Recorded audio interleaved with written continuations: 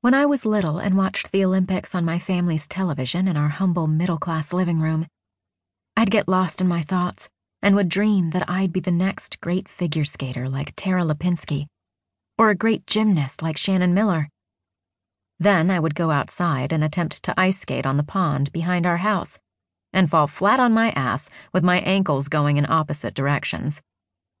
I couldn't even do a cartwheel in our backyard and was far from graceful.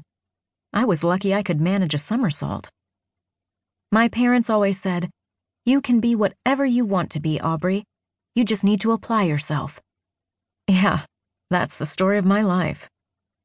Since I was a 25-year-old college graduate with my master's degree in journalism and creative writing, I should have been able to handle whatever came my way. At least, that's what my mom said when my parents sold my modest childhood home and moved to their ritzy chateau in Paris. To say my mom had changed was an understatement. Apparently, my grandparents had invested wisely, and when they passed away, they left my mom everything. Now that my parents were well off, Mom decided she wanted to live the life of the rich and glamorous. I couldn't fault her, really.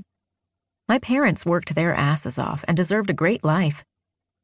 I just didn't expect them to move to Paris. Oh well, I'll survive on my own. At my age, I knew I should be applying the education I earned by joining the workforce. I should also be partying with my girlfriends, meeting guys, and just having fun. Was I doing that? No. Instead, I sat in the small apartment that my parents rented for me in the city, and I read. Life was going on right outside my window, but my nose was stuck in a book.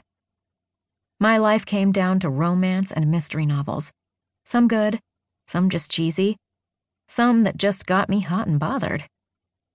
Who was I kidding? It was all just fiction. That stuff couldn't possibly happen. That was how I thought of my life sometimes, full of fiction.